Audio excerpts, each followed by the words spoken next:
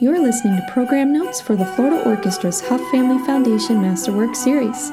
I'm Andy Tefelsky, a local musician in the St. Petersburg area, and today you'll hear about Edward Elgar's Cello Concerto and Gustav Mahler's Symphony No. 4 in G major, so you can dive deeper into the music, anytime, anywhere. These program notes are authored by Kurt Loft, a local writer and former music critic. Edward Elgar, 1857 to 1934. Cello Concerto, Opus 85. Performance duration, approximately 30 minutes. Few masterpieces in the canon of classical music open with such a gut-wrenching punch as Edward Elgar's Cello Concerto. A muted primal scream that descends into darkness over 4 connected movements. If ever art imitates life, this is it. A personal testament through music on the ravages of war and the loss of optimism. Apart from the lento movement, sadness lingers throughout, as if we are hearing not a concerto, but a requiem for cello and orchestra.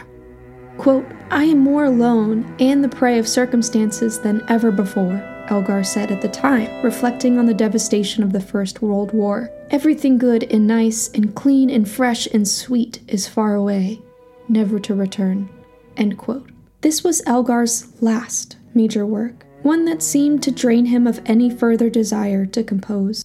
It also shows the composer looking forward, shedding his stoic approach to music for a more modernist sound that had always been foreign to him. Unlike anything else he wrote, the Cello Concerto is intensely personal and aching in its emotion. Quote, "There is no massive hope for the future in this music," notes the English music critic Michael Kennedy, "only the voice of an aging, shattered man.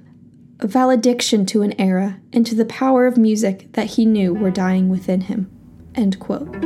The cello takes center stage in each interrelated section, opening with a poignant adagio full of introspection, each note by the soloist supported with chamber-like clarity from the orchestra. But the cello's often volatile recitative keeps listeners off balance as it threatens to tear away from anything comfortable and secure.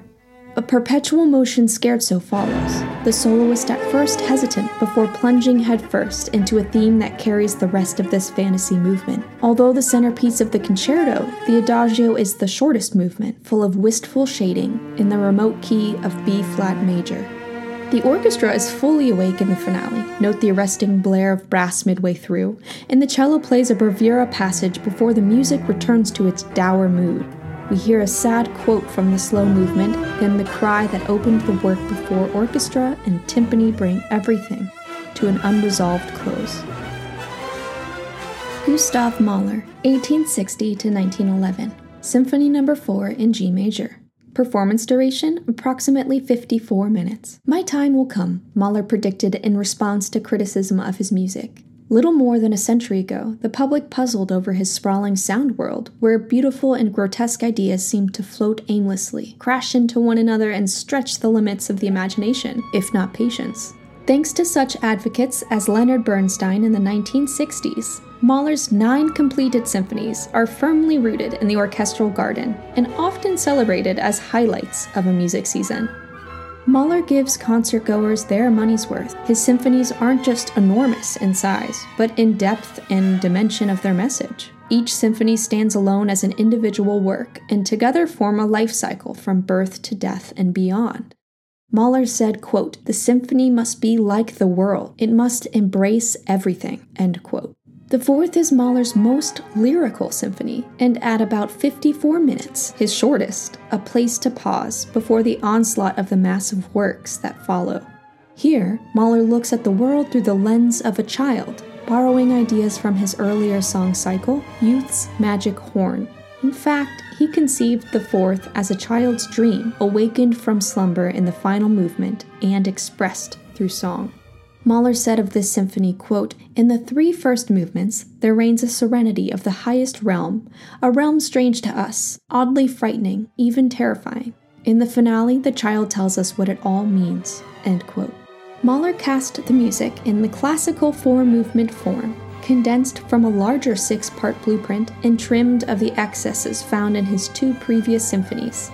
He shed the usual rank of trombones to create a lighter sound, but expanded the percussion section for textural brightness, beginning with jingling sleigh bells that open the work.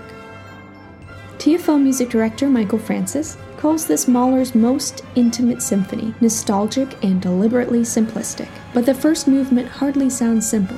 Full of sharply changing themes and plunging climaxes, it takes listeners into dangerous waters, and we even hear a fading trumpet echoing the opening notes of the yet-to-be-composed Fifth Symphony. A dark scherzo follows, with the concertmaster playing scordatura, tuned up a tone, to create the slightly off-key sound of a country fiddle.